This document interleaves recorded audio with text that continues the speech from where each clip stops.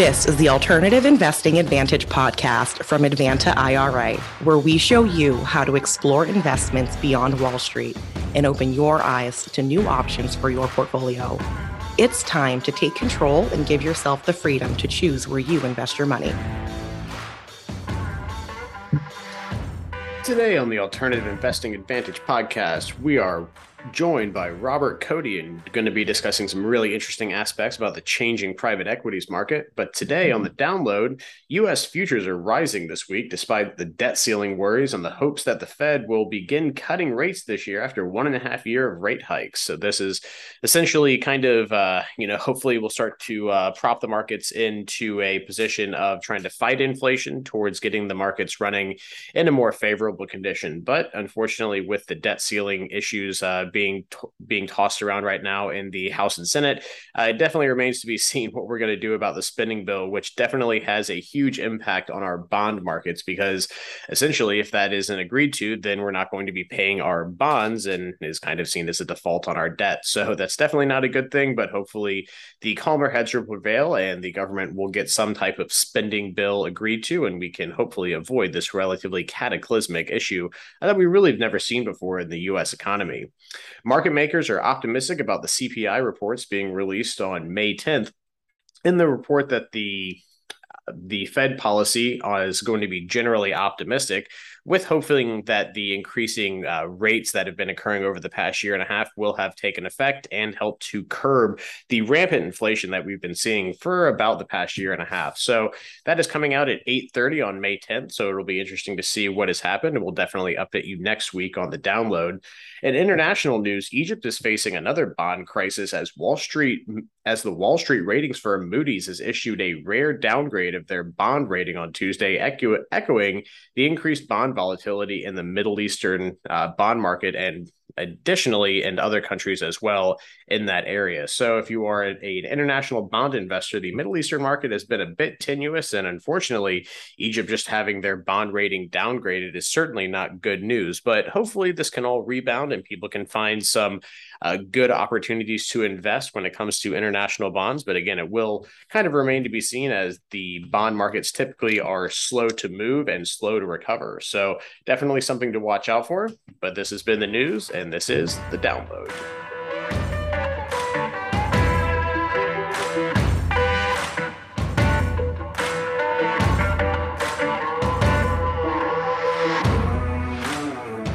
Today on the What is a prospectus? A prospectus is a formal document required and filed with the Securities Exchange Commission that provides details about an investment offering to the public.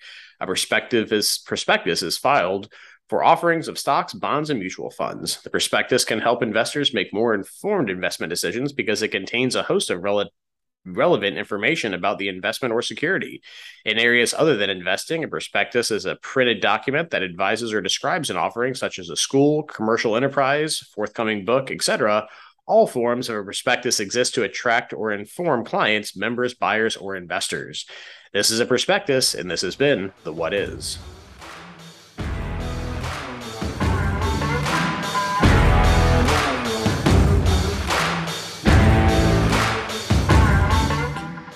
All right. Well, today we are pleased to welcome on Robert Cote. We're going to be talking about a lot of really interesting things with regards to the venture capital and the startup world, about some paradigm shifts on how people can look at investing in this space and what it might mean to kind of change the lens in which you look at that, from the utility of what people are offering to how this can kind of effectuate change, not only in how you make your money, but also kind of how these things are structured and where we're going to be seeing the capital and the additional development in the United States. So again, I'm really pleased to welcome on today, Robert. So if you wouldn't mind, give us a little bit of introduction about yourself, how you kind of came to be in this space, a little bit about your education and professional background, and we'll kind of jump into the topic at hand.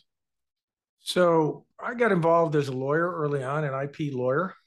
So I work with many young companies, as well as large mature companies that had fundamental or breakthrough IP, created a kind of an economic moat around their business that gave them, I'll call it, the ability to dominate their markets. And so I focused on that kind of company and helping them license and scale their businesses, and got involved in actually investing in what I like to call IP or innovation as a kind of a principal theme, instead of just looking at a venture as an entity with a team trying to grow its equity value. I spent my career growing the innovation value or the IP value of the asset, or the asset that actually was the reason the company was successful in the first place. And I found that if you can focus in on the IP asset, and is it truly different? And if it is different, you'll see that in contracts with customers that are durable.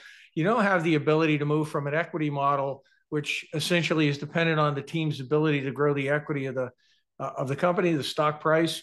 And you can now focus on revenue sharing. You can share in the economics from helping scale the use of that IP, build out manufacturing to build more products that use that fundamental IP.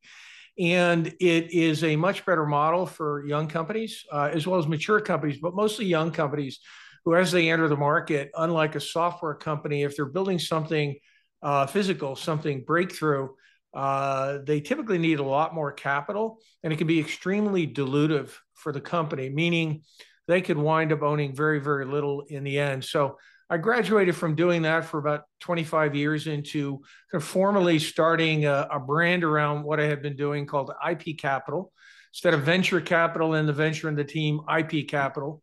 Same principle, find companies that have kind of economic moats, monopolies around what they do through technology, and invest in that, help them scale, and bring the kind of capital that wouldn't take away ownership of the business by shifting from an equity model to sharing in our revenues. And that's where I am today. And we can talk about where those opportunities are today versus where they were when I got started. We can certainly talk about some of the opportunities I've worked on to give people some kind of background in it, give them a taste for it, and then that will help them appreciate kind of what I'm doing today. But that is IP Capital to replace venture capital, not in software, but in hardware. Companies manufacturing physical products based on breakthrough innovations. And the way I like to say it, focused on the IP, the engine in the car, not just the team driving the car. And what can we do with that engine to scale its use around the world? And that is the focus of what I do today and what I've been doing for 25 years very successfully. Yeah, and it's been kind of interesting to see, with regard to emerging companies, let's say, starting over the past, let's just call it 30 years, starting in the early 90s to today, we've kind of seen that, that cyclical effect of, you have a lot of hardware-based stuff, or more like, concrete, less in the ether things, less app-based stuff, starting then we have a big scale up into the early aughts when you have your strictly intellectual property companies like your Facebooks, Instagrams, YouTubes, all these things that are, basically kind of operating, an app or some type of service that is, for lack of a better term, you can't just reach out and touch. It's a lot of code, if you will. And now we're kind of seeing that market get oversaturated and kind of coming into what you're talking about of having something a little bit more concrete, a manufactured good, in kind of that spectrum of where we can really see value produced. Now, maybe kind of let's talk about why this transition is kind of happening. What does the state of the market look like? And what are some of the things that investors should be kind of cautious of? Because, everyone, wants to develop some type of, again, intellectual property app. I've been dealing with a lot of people in the machine learning and the artificial intelligence space. But, these things get oversaturated, and, it's easy for me to just say, okay, well, there's a lot of people doing it, you should shy away from it. But what are some of the more kind of systemic issues with those type of startups when you're looking to come in as a VC or an angel or some type of private investor in these types of offerings? So let's kind of identify what the issues are in these markets, and then kind of be able to contrast with the benefits of the way that you do your stuff. Yeah, so I'm going to start by drawing a distinction. So everything is IP. It's a question of what kind of IP do you invest in, right? Anybody building a company, I'll call it a new venture, has some kind of IP behind what they do. Where I was drawing a distinction in my kind of my background and where I'm focused today with IP Capital is really hard IP, the physical goods, manufacturing physical products based on breakthrough innovations. That tends to be, people like to say, atoms, meaning we're engineering something through science and engineering that is new and different, that can create value. I call that hard IP. just to use a buzzword, versus soft IP, which is really where the venture capital market is focused, the app world, the software world, the bringing companies online and digitizing them. So I call that the world of bits, right, versus the world of atoms, right? Soft IP versus hard IP, just to give the audience kind of a distinction. And that distinction will actually be very, very meaningful in understanding where is the industry today, venture capital in particular, why is it struggling? It's struggling because since the dot-com boom of the late 90s, when people were going public left and right with very, very little behind these companies, around the thesis that I could digitize any business. I could take it out of its brick and mortar base and put it online. And now it can reach the world, which has a tremendous amount of value, right? So focusing on software or digital and digitizing businesses was a great model for the past 20, 25 years. But one of the problems today is that we've ignored the hard IP as we move to the soft IP, the software. And many of these hard IP companies are struggling to get capital, yet they're better opportunities in many cases than soft IP or software. And let me step back and talk now about why that is. What are the challenges with soft IP? Why would hard IP be a better place to put your money today? Soft IP or software tends to have low barriers to entry. So Warren Buffett would say, you bet on a business that has an economic moat around their business. He's an IP investor at core, really. He wants to make sure the company can do something nobody else can do. That gives it staying power, right? Makes it a great investment. And so soft IP companies or software companies tend to be easy to copy, easy to independently develop a solution that can do the same thing. And so the barriers to competitors entering those markets have created challenges because even the best company can be, run out of business, to be cute about it, obfuscated, obsoleted by who comes second, third, and fourth. And by the time you're looking to exit this company, take it public, sell it, all those valuations that continue to go up and look great for investors on that company, and that company that looked like a great investment, all of a sudden you're realizing that the returns, the paper returns at every round, aren't being realized in actual returns.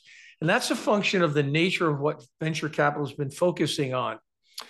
The other problem is that too many VCs are in the market today chasing the same kinds of deals, software.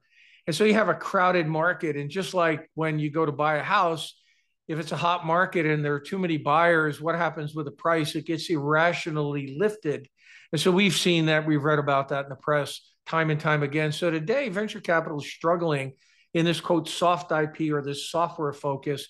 One, because there's too many VCs chasing too few good deals, rising the price to irrational levels that can't be realized. And the kinds of companies they're focused on, soft IP or software companies, tend to have low barriers to entry. So the best company can be challenged along the way by many Me Too's. And so it's become a struggle to exit these companies. And so that's the problem venture capital faces today. Too many of them chasing too few good deals, and in a market that has low barriers to entry, soft IP. And we see the effects of that with companies like Silicon Valley Bank, who depend on those exits to get their balloon payments to pay back the loans that they give to these venture-backed companies. And when they can't get the exits, or they can't get the exits at the right price, the guy who suffers, or the bank that suffers, is the one who lent that company money along the way. And so one of the telltale signs of the problems I've outlined is the failure of Silicon Valley Bank. And I'll stop there. That's the challenge that venture capital faces today. And that's, again, why I've stepped in to take what I've learned for 25 years and really shift the mindset back, shift the industry back to something that focuses on hard IP. And I've built a brand around it for my own personal way in which I do business. Again, I call it IP Capital. Again, I'm focused on the nature of that IP, not just the team in the venture, and scaling that IP. And it's a much, much better place to play. But I'll stop there and we can get into why that is in more detail, why IP capital, not venture capital today, why hard IP companies building physical products based on breakthrough innovations today are a better place to put your money than soft IP companies or companies making digital products.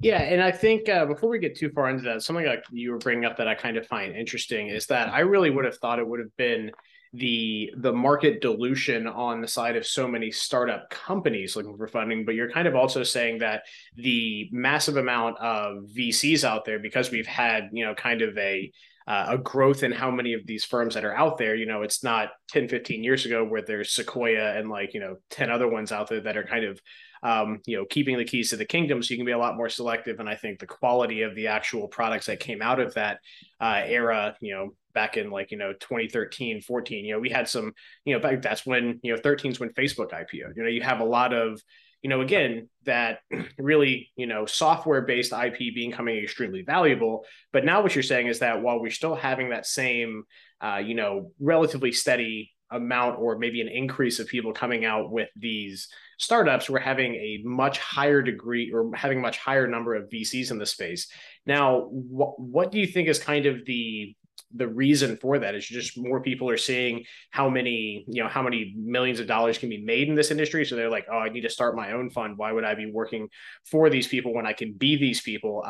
What's kind of the function and effect of why that's kind of happened in your opinion? Because that's an interesting way to look at it. I thought it would have just been way too many of these people, and it's kind of the same amount of people looking at it, but you're saying there's more people looking at more deals, which is driving that irrational pricing up. Yeah, so I'm gonna use that kind of a cute line. I like to term it the gold rush. And so back in the 1800s, we had a gold rush in America, and once somebody found gold out in those rivers and streams out west, everybody headed west. So it's a herd mentality, right? Whenever a good thing is happening and enough visibility is brought to it, people will pour in. It's probably the time to get out, right? Because it means too many people would be chasing too few good deals. And in the same way, too many people were going out west looking for gold, and they didn't find it because there was only so much gold to be panned, right? In those rivers and streams. So it's the same concept. I put it to kind of a herd mentality. It's always easier for somebody to enter a market when somebody has shown there's something there to be had, and they have more of a guaranteed path. Number one. Number two, because people like to live in their comfort zone, right? They like to be comfortable when they step out into something new. Two, software companies are much easier to scale, much easier to understand, much easier to model. If you're dealing with a hard IP company, now you're in the game of supply chain management of vendors to build physical equipment, then setting up that physical equipment around the world. It's more capital intensive. It requires skills that you don't need with software companies. It actually is the skill set that venture capital built their industry on, but they've fallen from their roots and moved away from that hard IP world to the soft IP world. And with the gold rush of the dot-com boom, that I could make a lot of money by digitizing the world, digitizing businesses and developing software apps on my phones and other products, it became something where people saw easy money. So they poured in like the gold rush. And when they poured in, they also saw an opportunity they could understand. And so the skill level to grow these companies that you see in venture capital isn't high. The barriers to entry of competitors in that market are also not high. Unlike in the hard IP space where manufacturing is a hard thing. A lot more capital. It's a different skill set to scale that kind of IP globally. And so you basically made it easy to enter the market, not only for competitors in the kinds of companies you were focused on, but for more and more VCs to come in the game that really didn't have that hard IP, that kind of physical product, that manufacturing experience, which is really where venture capital began. The computer industry, the semiconductor industry, the biotech industry, you can name them, planes, trains, and automobiles. Everything that built the empire, I like to call the American empire, was really built on an industrial base. We made things, we built things, and we need to build things again. And that's where the markets are hot. That's where the technology is hot. That's where the trend is upward. Yes, we're going to have AI to infiltrate the software world and bring some renewed vigor into that. But again, it doesn't take away the problem that the barriers are low there. The competition is fierce. There are too many VCs. We need to move over where we have that kind of high barrier to entry, and we have those tailwinds. Warren Buffett calls the American tailwind of innovation one of the greatest reasons why he's been successful, trying to bring the country back to the way it was built in the first place and ride those winds again and make sure those winds are strong. And to make sure those winds are strong, we need to invest in companies that have hard IP. It takes years to get to market. They're durable. When they get to market in their revenues, they have that economic moat. They have that monopoly power around what they do. Somebody just can't walk up and copy or obsolete that kind of company. That's the kind of company you want to bet on. It's like a blockbuster new drug. You just don't knock that off easily, and you get many, many years of protection de facto from the time frame that it takes to develop it, science and engineering based, and the capital. And when you enter the market, if the contracts are there and the customers are buying, what looked to be fundamentally different, to be a breakthrough, is now proven. And if you can see both, you want to ride that wave. That's where you should be putting your money as an investor. Hard IP, not soft IP. If you really want to see outsized returns and not be victimized by what has historically been in the software world, the venture world to date, more of a lottery ticket, holding equity that, like lottery tickets, for the most part, never pays out. Sure. Now, with regard to the, just use your terminology, the soft IP versus hard IP, the main, exit strategies for these things are, either an acquisition or an IPO. And it seems more often than not, the acquisition, play is what most of the people are going for. We've seen a kind of a stymie. We were running gangbusters on IPOs pre-COVID, and we still, have had, several large ones happen since then. But, for the most part, it's, one of two things. And they, for a lot of them, it's, maybe seed round to acquisition or IPO, they're looking at, like a 4 or 5 year, runoff of what I've kind of seen on my side of things. They're not looking to be in that, pre-phase for longer than they absolutely have to. Now, when it comes to the hard IP, is there really a fundamental difference? Are they still kind of looking at that same trajectory of saying, hey, we either want to sell or we want to, IPO? And what is the kind of difference in, when people are looking at these, besides just the fact that, hey, I'm investing in an app versus, hey, I'm investing in a company that makes, let's just say a new automation machining technique or something that, again, is hard IP, but right. What's kind of the fundamental difference in their strategy, or is it just a longer one to the same end for those types of companies? I think when you invest in hard IP, you become no longer wedded to the timing of an exit. We'll talk about why that is. When you're in the soft IP realm, you become wedded to the exit time frame. The nature of the way venture capital works, its model is essentially an equity model. I call it a lottery ticket. And you do depend on that acquisition, M&A, or sale, whatever you want to call it, or an IPO and going public. But you depend on that, and you're forced to exit, usually dragged along by the venture capital firm once you've gotten to a certain value, because they need to exit those opportunities and realize the equity value or the equity appreciation. So when you move to hard IP, and we'll talk about why, you're no longer wedded to the timing of an exit. And there's good reasons for that. But let's just stay focused on the soft IP for a moment. Most soft IP opportunities, as I mentioned earlier, aren't going public. They aren't IPOing. They're acquisitions. And you're lucky if you get the acquisition, number one. And if you get it, it's very hard to get the price to match the valuations along the way. Again, because when there's lots of competition, then buyers have choice. And when they have choice, it brings the price down below what the value may have been along the way. And so we're seeing fewer exits taking longer, and we're seeing those exits being more acquisition or acqui-hire in many cases versus IPO.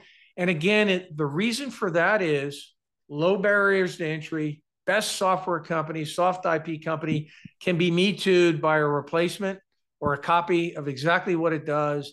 And it's very hard to exit those opportunities.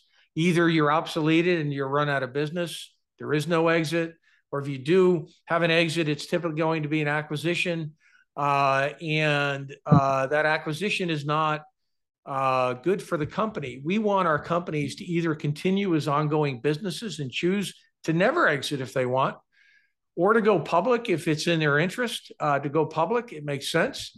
But the bottom line is we want more companies to live on. We don't want to see our young forest be gobbled up by our old growth forest, because it's not healthy for a country to be concentrated in too few big companies. We're better off having a healthy, diverse base of small, medium-sized, and large companies. It keeps everybody honest. You know, when somebody has too much power, we always have seen in history, just, you know, whether it was slave labor or whether it was just taking advantage of workers.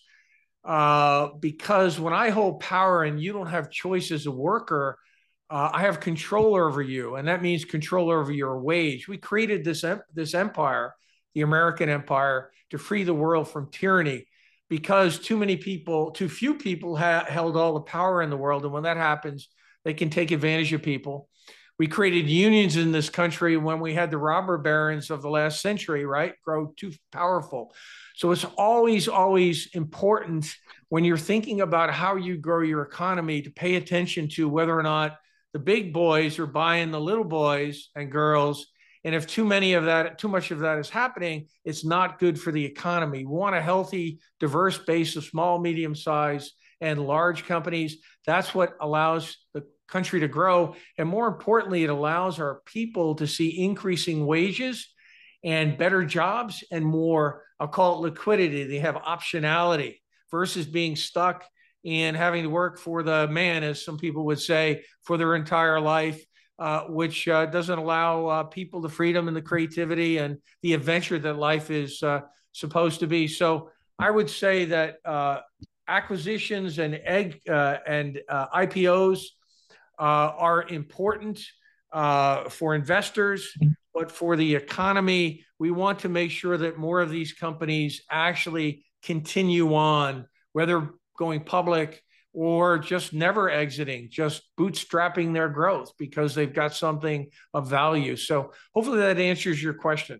Yeah, it definitely does. And one thing I'm kind of thinking of when you're saying that, would you say that the difference in exit strategies and I guess the additional options that are really there for the hard IP based companies is kind of based around the ability to generate positive revenues? It's extremely hard, pre-IPO for a software company, or again, something that operates more in the ether, to really be profitable or cash flow positive, as opposed to something that has, and again, I use durable good as a very broad sense in the sense of what we're talking about, but having something that is, more utility, that has the ability to go out and employ people in tertiary industries. If you have a manufacturing good, well, then you in turn have the ability to interface with other places, create those supply chains. Granted, it is harder to do that. It's easy for someone with a laptop and a brain to create a great idea. Well, I should say the ability for that to happen is more widely available for people than it is for someone to say, hey, I'd like to create, a new automated tool holder for precision machining and go out there and engineer it, then have the supply chains to actually make prototypes and do this and, manage these things. But it also gives you a lot more options for how you can make money, I would imagine, is kind of one thing that I think maybe you're getting at. If I'm wrong, correct me. But that's kind of one of the benefits that I'm hearing from you, insofar as that it gives you options to say, hey, M&As are great. So is an IPO, but you could also build this to a point where it could be its own private thing that just runs in the medium or even large size and doesn't have that inherent need to go the M&A or IPO route to get that additional cash flow positivity like software companies do. And I think these soft IP companies were pretty forced to exit. Venture capital has to exit their fund opportunities at some point, right? They have a 10-year fund. They're investing for the first 5 years. They're exiting their opportunities, every 5 to 6 years on average from when they put money down on a company. But they, at 10 years, and now it's been prolonged, right? It's 12 years, 15 years, right? The fund life is prolonged because of the competition that emerges. Becomes pretty hard to exit these companies. And we were pretty limited in what investors can receive as a return because of it. Companies, entrepreneurs or founders find themselves being acquired, and they become part of some bigger organization. It's not what they intended in the first place.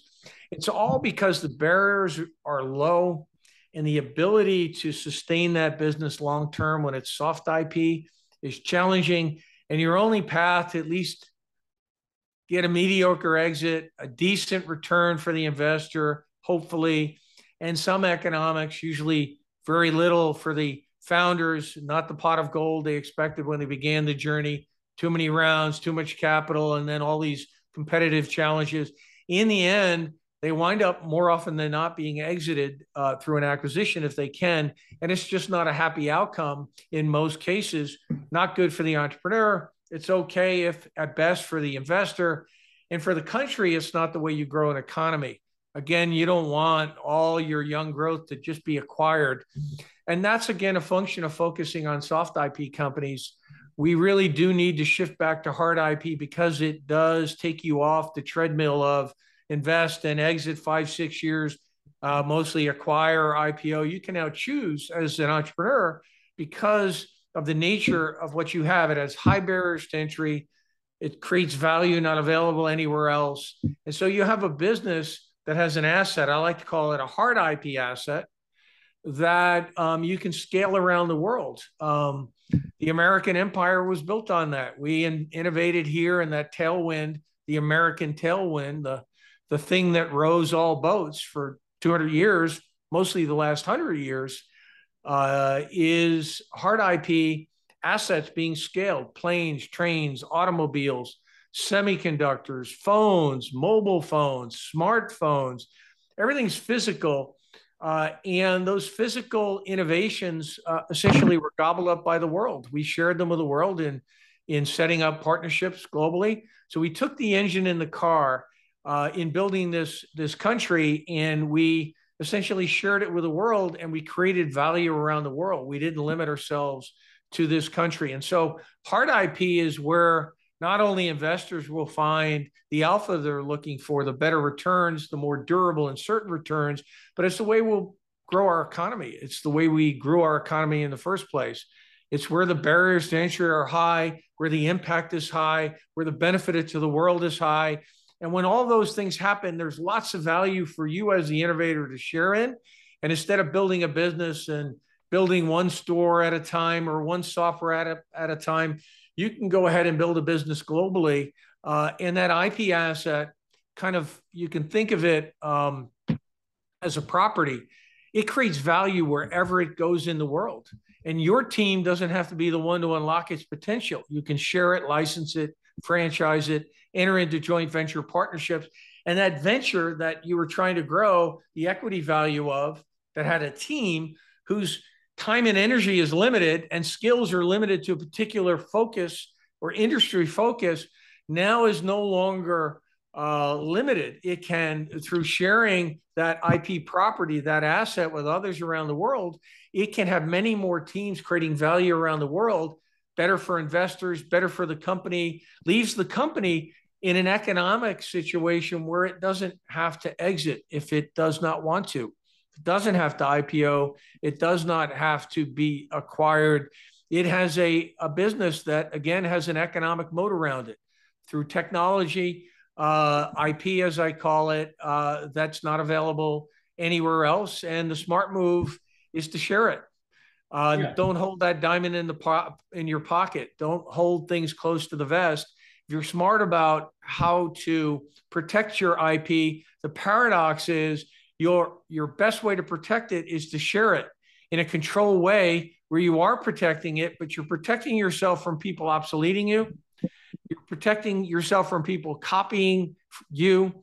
and you're extending the reach of your own personal empire as a company with something that can have an impact, and you're having an impact on the world. So it helps everybody. Investing in IP is a win-win for investors, for companies, and for the world, right? It can have an impact. So an interesting thing that kind of is being kind of brought up in the background of what you're saying is that the the the nature of the investment is inherently going to be more long term when you go to a more kind of durable IP model, as opposed to something where you're basically saying, okay, I plug money into this and it's either M&A or IPO is really how I'm getting my money back out. And for a lot of people, when they think of investing as a VC or in private equity, they're kind of thinking, oh well, what I'm acquiring, this private stock, this private security, it's typically not paying, it's not going to paying a dividend. It's I'm plugging it in there and its value is worth whatever it is when there's an exit. Now, for something to be a good investment, it has to pay some type of return. So if you're looking into something that's much more long term and you're not having those liquidity triggers much more often, where does that revenue come into play like this? Are these types of startups structuring some type of like revenue share? Is there something else where people can make money? Are they less restricted? Is there like a lifting of like the security restriction after a certain amount of time with something that's so much more long term? Let's kind of get into how these things actually are good investments for investors, because again, you could have an investment in something that looks awesome, but if you hold it for 30 years and aren't able to sell it, and two, it never pays you a dime, how good of an investment was it? So maybe let's get into that, because that's where I'm kind of confused on this. You say, I understand the value of what you're talking about, and I agree with that, but where does the, making money for the investor come into this, this view on VC? So I like the word durable. That's a really good word. Hard IP is durable. If you make the right bets, you pick the right companies that truly have those barriers to entry, meaning competitors are looking at 5 or more years of catch up in capital and development timeline. It's typically what I see in my experience over the years. You really want a hard IP asset with high barriers to entry, where the asset's advantage is durable. Once that advantage is durable, if the advantage creates value, that's the second piece of the equation. You'll see that in customers' willingness to buy, and you'll see that in the contracts they have today as they enter markets and the pipeline they have. And more often than not, what's standing in the way of these companies realizing that value that they have is having enough capital support to grow. But it's a lot more capital in a software company, and the ability to run with this company is long term, but you have durable revenues because the nature of the value that's created creates that durability. If you don't see a contract base, then that value, which may have been talked up on paper, is not realizable, and you don't want to make the bet. So one, you only want to bet on hard IP that truly has these high barriers to entry. That's gate number one. Gate number two is you want to make sure that that advantage creates enough value that customers are willing to buy it, because it creates value they can't get anywhere else. So that's an underwriting of the contract base, both existing and the pipeline.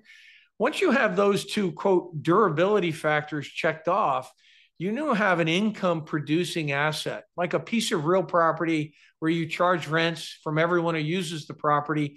You can now take a share of revenues. You no longer have to sit there holding equity, waiting many years. In fact, who doesn't like cash flows, right? I would all day long play a ground game where I have an asset that protects my downside, which is what's happening with hard IP, unlike soft IP. I'm actually underwriting that value. I'm protected if something were to go wrong, like a piece of real property. So I like to call these investments IP properties to make the analogy to a real property. And then I'm going to scale the use of the property, just like scaling, putting renters in a building and scaling the use of the building, the real property, and collecting a toll on revenues or a share of revenues from that use. Same thing with a hard IP asset. Not only protects your downside, the asset coverage it creates because of the value prop it delivers to a market, but it produces revenues in a durable way.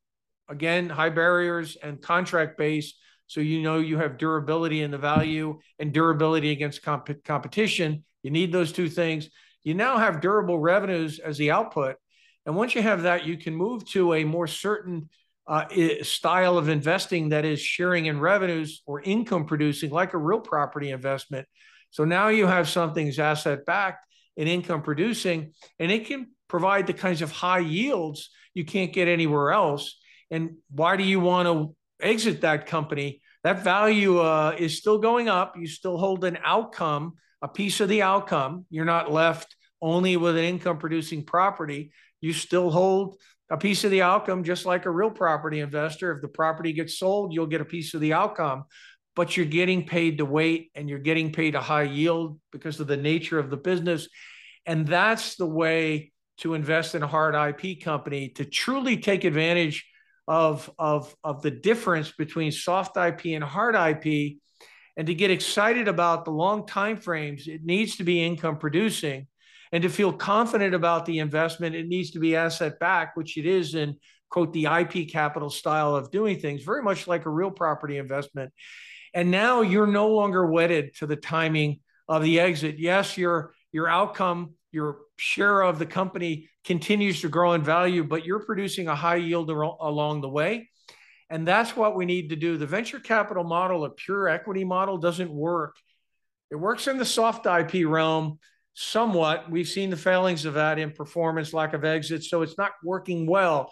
But if you take that pure equity model and you try to move it back over to hard IP, it's not going to work. The way the model works, every round you're taking in more capital to build out manufacturing. With an equity model, doing evaluation, and every round they're taking 20 or 30% of the company. By the time you've put all that money into scale, you've given away 70, 80% of the company or worse, and you're left with very little in the end. So the only way to really make the shift in, quote, the notion of venture capital back to hard IP is to really bet on companies that have that durability and revenue, move to a revenue sharing model where you have an income producing asset backed property and you're no longer wedded to the timing of the exit. And most importantly, you as the investor have a better return and a more secure investment than you would have in soft IP. But the entrepreneur is inspired, right? He's going to own a lot more of his business than if you were a pure equity model looking to take 20 to 30% of the company and fund him every 12 months, 18 months on a new valuation. So I'll stop there and see if you have any questions. Yeah, sure. No, that definitely makes sense. But from the point of view of like identifying this stuff, is this more of like how you as a VC are? So I understand exactly where you're coming from. And I've seen this, throughout a lot of different types of alternatives that I've been involved in, whether it's for something, like some type of, revenue share in lieu of interest, on like a convertible note, or just some type of, revenue share dividend for some type of private security, right. which again makes sense. And, that's exactly what I was kind of getting at. That's what I thought was happening. I just wanted to hear it from you. But again, so much of and I hate to use traditional because this market is, when you say traditional for a market that's really only been, going around for the past 30, 40 years, feels kind of odd to use that adjective. But right. For this standpoint, kind of the more traditional saying, hey, straight equity, new round, there's a dilution, new round, there's a dilution, X, Y, and Z till there's an exit. Right. Now, from the revenue share model, is that something that when you're saying you as the investor should look at when looking at the more durable IP? Or is it something that's becoming more commonplace when these people have these offerings to say, hey, write it right there into the subdocs and the PPM. That's how we're going to structure this because of X, Y, and Z. Explain a little bit of how people can identify this and kind of go out and find things that are structured like this. Is it something that you have to ask for? Is it something that companies are starting to offer inherently? I would say I'm probably leading the charge in moving the world to a revenue sharing model from a pure equity model, and I'll call it the venture capital industry, from a soft IP or software focused digital product focus to a hard IP physical product focus, where you do share in revenues because the nature of that investment allows you to do it. You get that durability, like you said, durability and advantage, durability and value, and thus durability in revenues. And so I'm basically driving the world in this direction. It's important to the growth of the American economy. It's important to the growth of the world economy. It's how we help humanity. America's whole value proposition, its whole prosperity base, it's the light on the world. All of that is a result of actually helping humanity through innovation and sharing it around the world. Yes, we reap the benefits economically from that, but that's how we built the empire. And so I'm trying to move people back. I would say that very few are doing what I'm talking about. It has historically been the way, revenue sharing, that new drug developments happen. Often the developer and the brand will partner to develop a new drug. Once it enters the market, they share in revenues. So historically in the pharma industry, the drug development world, revenue sharing has been used, again, because of the long time frames, typically. In mining rights or oil production, they use a revenue sharing approach. Mm-hmm. In producing movies, they use a revenue sharing approach. Historically, though, a pure equity model has been kind of the way that venture capital works. And today, it's no longer working. Again, we see it in the failure of Silicon Valley Bank, unable to get repaid because the exits aren't happening. And it all comes back to soft IP having low barriers to entry. Lots of competition emerges to challenge that great opportunity for an investor. And too many VCs chasing those few good deals, driving the price up to irrational levels that can't be realized in the end. All of that has disappointed investors. So I think moving from a pure equity model to a revenue sharing model that still shares in the outcome, either through equity ownership or a straight buyout percentage to buy out that revenue share. However you want to slice it, you get a piece of the outcome. It will be much less of the ultimate outcome that a venture capitalist would want, but you're no longer swinging for the fences and striking out in this model. You're getting a high yield along the way. You're going to be hitting a double or a triple at the end. No matter what happens, is the way the model is set up. Protect the downside, play a good ground game. Don't swing for the fences, give up on the Hail Mary passes. The nature of the investment warrants it. It's durable. Entrepreneurs can't tolerate the equity dilution of a pure equity model, and they can't tolerate it. And customers who want to buy can't tolerate that equity model that funds them every 12 to 18 months. Big companies don't want to buy from a small company that doesn't have a commitment that's also long-term, that can gate in capital as they need it. It shows they're financially stable. So not only is a pure equity model that venture capital uses too dilutive for these hard IP companies, so we've got to go to revenue sharing and take less of the outcome, again, in equity or a buyout percentage. But these companies can't grow living, I like to call it paycheck to paycheck. You get enough money to get yourself to the next round, but it's not enough of a top line to get a major company who wants your value to want to buy from you, because he doesn't know that you're going to have that next round. He doesn't know you'll be around in 18 months. So moving to my model, which puts a lot more capital in, that's a longer term commitment, that shares in revenues, is infinitely better. It's a strong word. I use it just to be cute, but it's much, much better than a pure equity model in those couple of ways for the companies. They're not diluted, where the pot of gold goes away to incentivize their hard work. And their chance of success is much, much better if the customer can see they're truly stable with enough of a commitment they can run for the next 3 to 5 years. Absolutely. And one thing I would think that, just from kind of looking at the thought of, people, on the investors, on the companies that are raising the capital in this method, thinking, oh, well, everyone else is doing it, I should probably do it that way too. Right. What I would say to that, and again, most everyone listening here is for the investment side of it, but just for my own musings, I see a lot of corollaries for people that like that type of investment to the absolutely massive amount of people that are in, the very cash, like the people that put a lot of stock in positive cash flow investing from things like commercial real estate, industrial real estate, where you have very similar kind of functions of people investing into private equities, large limited partnerships, commercial real estate syndications that, understand and appreciate the private equity world, but are asset based, in this case, asset based net positive cash flow investments for that, that are looking for that. So I don't think that people, if you're someone that's looking to, again, raise capital, have to necessarily be afraid of this, because there is, just because you're losing out on maybe one investor pool doesn't mean that there is not a very robust amount of people that want to do things like this, that are, again, are much more conservative in the fact that they want cash flow, but their pockets are very deep. There's more than one well to drink from here, which I think is, something that's important for people to understand when it comes to raising capital. It's not just, 3 zip codes in Northern California. You can open yourself up to a lot of different people in a lot of different places to raise this kind of capital, because especially with fluctuating markets and, uncertainty, a bird in the hand's worth 2 in the bush is kind of I'm not the biggest fan of that one, but it's very true. You can get something that's, paying you cash flow and still has the, advantage of having that back end IPO, instead of always hitting for a home run, hitting those double singles are going to win you the game a lot more than if you're just trying to go Sammy Sosa and throw it over the center line every single time. And I like that point.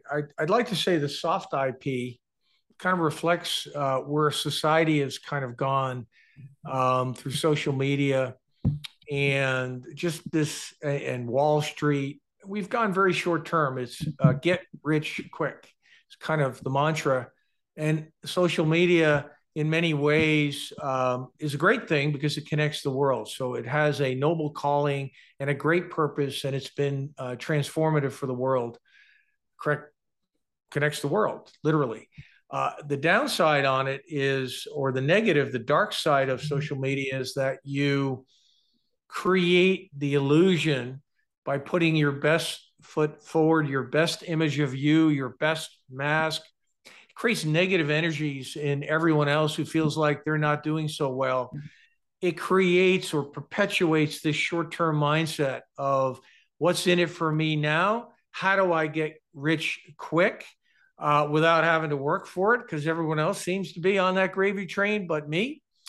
And so that kind of shift in the way we think from long-term that built the country, I call it the immigrant mindset, to short-term and get rich quick kind of thinking that's kind of penetrated our society, is one of the reasons that soft IP has, been popular for so long. There are great opportunities. Again, it suffers from the low barriers to entry, too much competition, too many VCs chasing too few good deals, meaning the price goes irrationally high. In the end, you can't exit them. All the things that I've talked about, people are still drawn to it because it has that get rich quick feel to it. The reality is that the things that aren't sexy, the things that can play a ground game for you, where you can carry the ball right across, the field, and you're not worried about throwing a Hail Mary pass and hoping for the best. That kind of get rich quick mindset will always pay out better, with very few exceptions, except for the guy who happens to hit the lottery ticket or gal, and she's or he's far and few between. So you always want to be playing a ground game, and you can play that ground game in hard IP because of the durability of revenues. Create an income producing investment for yourself. And that's why hard IP is the place people need to look at. Unfortunately, it's not written up in the press. It's not considered sexy. It doesn't have that get rich quick to it because, yes, you've got to be a long ball player, as Warren Buffett would say. You've got to be thinking long term. And if it has high barriers to entry, creates value that's not available anywhere else, that's durable, you're going to have durable revenues. And now you've got an investment where you can be a patient investor and it will cash flow for years. And if in the end it's ultimately sold or goes public, you'll reap the benefit of it, but you're no longer wedded to that lottery ticket. And that will bring the public in a big, big way to helping the country, because we need to move from that short-term mindset back to a long-term mindset.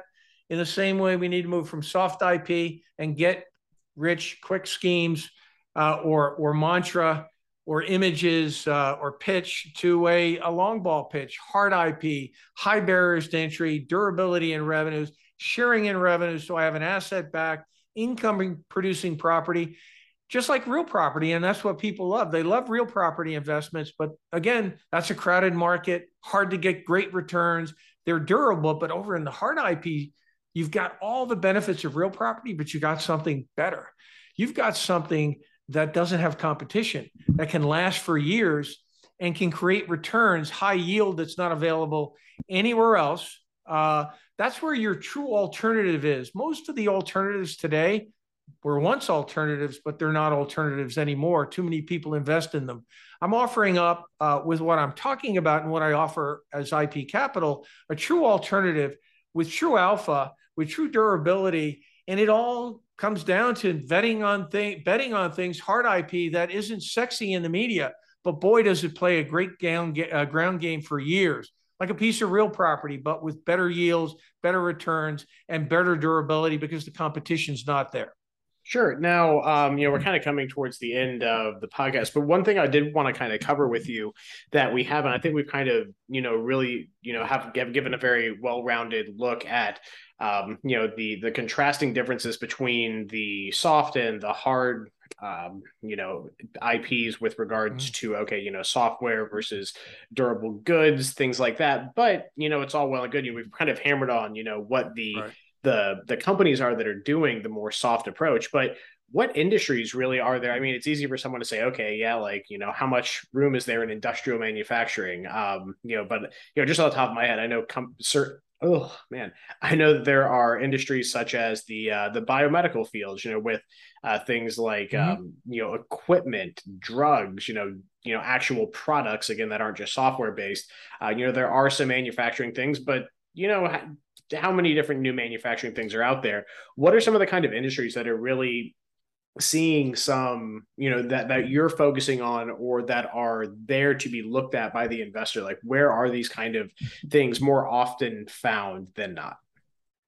So that's a big question. I will say that if you read the history books, you'll find that every generation thought that everything that could be invented was invented, and what new could show up in our lives. So it's very hard to see the future unless you're involved in actually creating the future in a particular industry, solving problems. We just don't have the visibility. So the answer is there are thousands of opportunities in durable goods, as you call it, or physical products based on breakthrough innovations.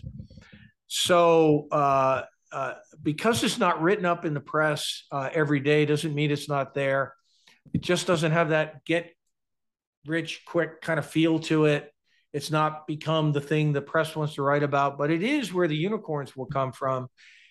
This hard IP market, this physical side of the house where we make things, we build things again in the same way the empire was created in the first place, through deep science and engineering that changes either how we make a product, so it could be the same product, but it's made more efficiently, or changes the product altogether so that it can create value in new ways.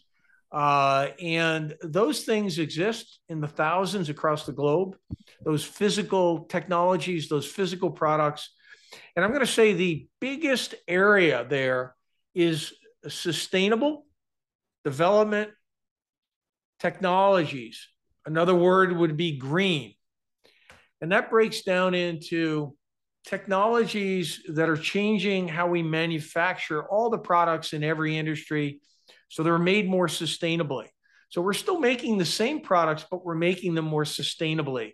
And you need technology across all these industries to be able to do that. And what does make it more sustainable mean?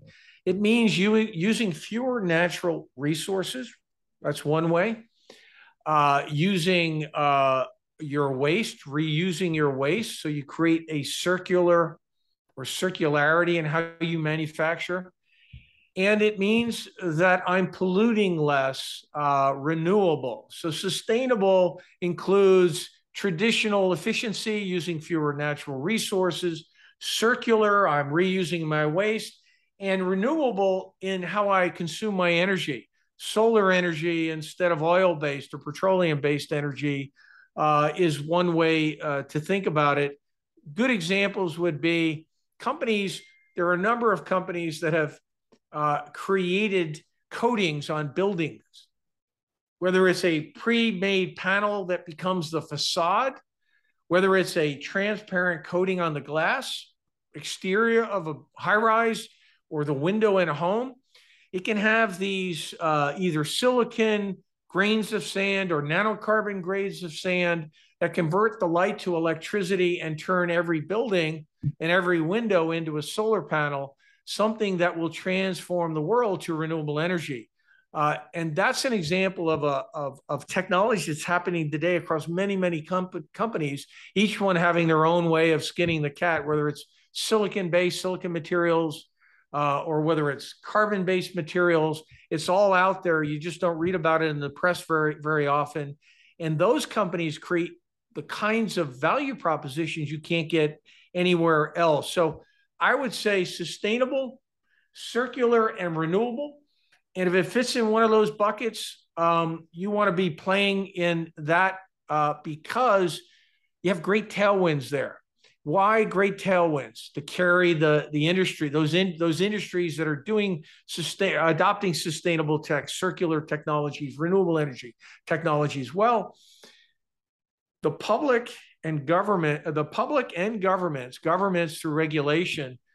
If you Google around in Europe, in particular the U.S., the public and governments are pushing big companies, small companies, everybody to go green in one of those three ways: sustainable, circular, renewable. We need to protect the climate. I call it green. I'm a conservative by kind of upbringing, but I'm very progressive in my thinking.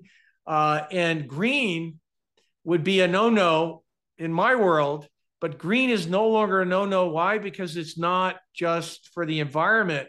Those efficiencies and that value proposition creates higher profits, dramatically higher profits in manufacturing than exist today, and higher growth. And so you always want to be investing in a rising tide with a lot of tailwind behind it. And that tailwind is the governments and the public pushing every industry to go green. And that's why those hard IP companies, which is where much of the opportunity exists, are the ones to bet on. That's where you will find your unicorns. It will no longer be soft IP companies. You will start to read more and more about these hard IP companies. And, when everybody knows where the great opportunities are, they're no longer great opportunities. So time is now to invest in things like what I do, IP capital, that invest in these kinds of companies that take advantage of where the tailwind is versus soft IP, where we had a tailwind, that wind has died out. Yes, it will be reinvigorated with AI, but too many VCs chasing too few good deals. The barriers to entry are low. And while it looks sexy to start and it looks good in the press and looks like a get rich quick opportunity, in the end, we'll see the same kind of failings that we've seen now in software. It will continue, but people will naturally heavily play in that space because people like to play where they know and where they feel comfortable. But the real opportunity is where you hadn't thought about it. It's where not everybody is. And that's where I'm headed. That's where I focus. That's where I've been for 25 years. But now I'm trying to take the country there. Again, good for companies, good for investors, and it is good for humanity. All these things have a real impact in our world. Yeah, and that's a really good point. I think a good one to kind of wrap it up on is that, when looking at this more hard IP approach, as you've termed it, it's not necessarily looking for something that is, hey, a product that has never been seen before. It's not, a new cancer drug per se, while that's all well and good. And those people can certainly sell and make great money on that. It can be something as innovative and as durable as finding a new way to do something differently that, has value to some type of industry, whether, like you said, like, creating a system that, can reuse something that was previously just a byproduct. Think about, when they used to just burn off natural gas from offshore drilling, and now they sell that stuff because people need it. That that kind of thing, where you can have these ideas that are plugged into an industry that kind of change, increase efficiencies, help create additional revenue streams, and still have some type of durable product. I think is, again, that's not even something I was kind of thinking about and talking to you. I was just kind of that mindset, create something new, because that is the whole mantra behind the soft IP world. Is like, hey, I have to create something new. You can't say, hey, I have another word processor. It's got a few different fonts. Like, it has to be something, that has not been done before inherently in that industry, as opposed to this, where it opens up, you can create something new, but it gives you so much of a larger spectrum on how the founders and the entrepreneurs can find something that is, again, valuable, that can create value for shareholders and be a solid investment.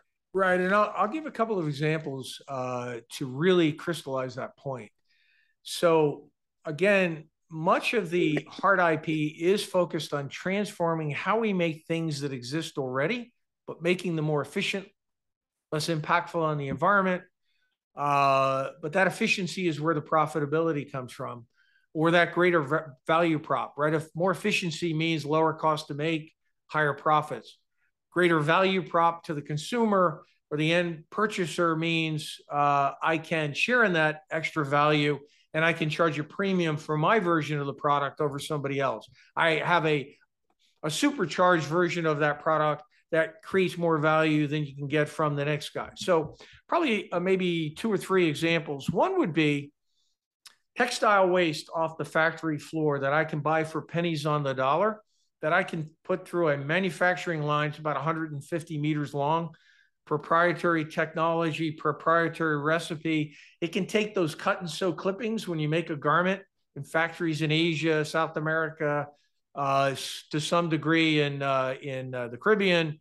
And I can actually take those clippings and actually reverse spin and get back the original fiber, but I can get it back, unlike recycling that kind of mechanically chews it up and spits out kind of like, I call it junk, or less than high quality fiber. So I can't remake with mechanical recycling the same garment.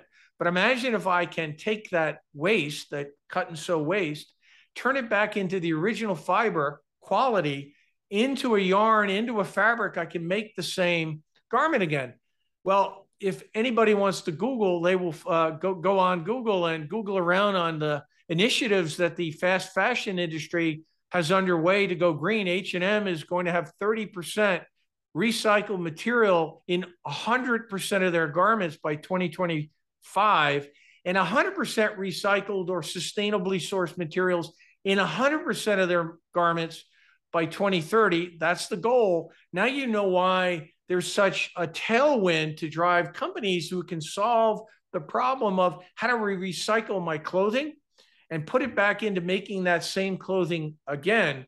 But if I can buy that waste for pennies on the dollar as the guy who can solve that problem and sell you at the same price that output that you were paying, virgin pricing for, I've got a business that naturally is much higher profit. Instead of all the inputs that I would need to make a virgin sourced product, I can reuse the waste at pennies on the dollar. And now you see the magic of circularity in an industry. And now you know that every industry's got this circular mission.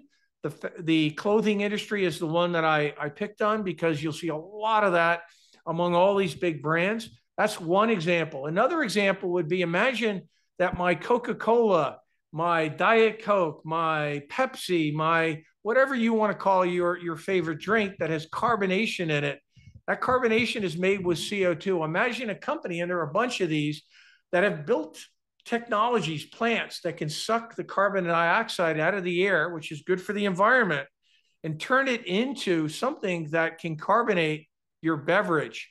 It's not unhealthy. It doesn't harm you. I'm cleaning the air, and I'm producing Coca-Cola, Diet Coke, Diet Pepsi, whatever your favorite drink is. And that input cost from the air is free. So I don't know if that gives you some good examples of how we're making the same things, but we're doing them more efficiently and more sustainably than we've ever done them before. And it brings the kinds of profits into manufacturing that quote product that haven't existed in decades. That's what's sexy. That's what's hot about hard IP today. And that's why the tailwinds are there. The world wants us to go green, whether we like it or not, whether we have a philosophy that favors it. And what I'm telling people now is green is the new gold. And wherever you see green, you will see higher profits. And that's where you want to put your money. That's where the asset will be to protect your investment. That's where the durable revenues will be because the demand is there for it. And that's where you will have an income producing property, unlike the lottery ticket in soft IP. And the challenges we've talked about at length exist. You just don't want to be there. You want to play there, go play there. But I'm telling you that the hard IP is where the world is headed. That's where the tailwinds are. And again, I'll end with green is the new gold. Green is not just good for the environment. It's good for people too, and good for investors. Fantastic. Well, Robert, I really appreciate you taking the time out of your day to be with us today. I really did enjoy the conversation. It definitely opened my eyes to a few things. So anytime that I can learn something in one of these or have it change my way of thinking about something for the better, I always do appreciate it. So with that said, if people want to get in touch with you or work with your firm, how can they find you? Where are you located? So they can go to my website, which is Cote, C-O-T-E, capital.com. And there they can contact me, reach out. They can also email me at rcote, last name at cotecapital.com. Those are the two ways. We will be putting up an offering where we're going to allow accredited investors to participate with us. There'll be a couple of ways to do that, so stay tuned. Register on my site and we'll let you know. We have three very sexy, I like to say, opportunities, multi-billion-dollar opportunities coming online. There'll be a small slug of capital that we're going to allocate to people so they can play along. We don't really need the capital, but I believe that the people should participate in bringing the change they want to see. And I think as we grow, I'll become less and less dependent on large trees for these deals because it's not all my money, and more of the diversification you get from the people.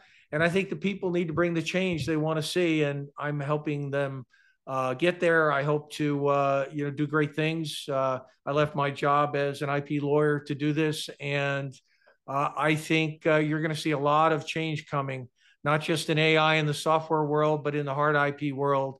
And it's going to be big, and that's where your unicorns are going to be. So stay tuned.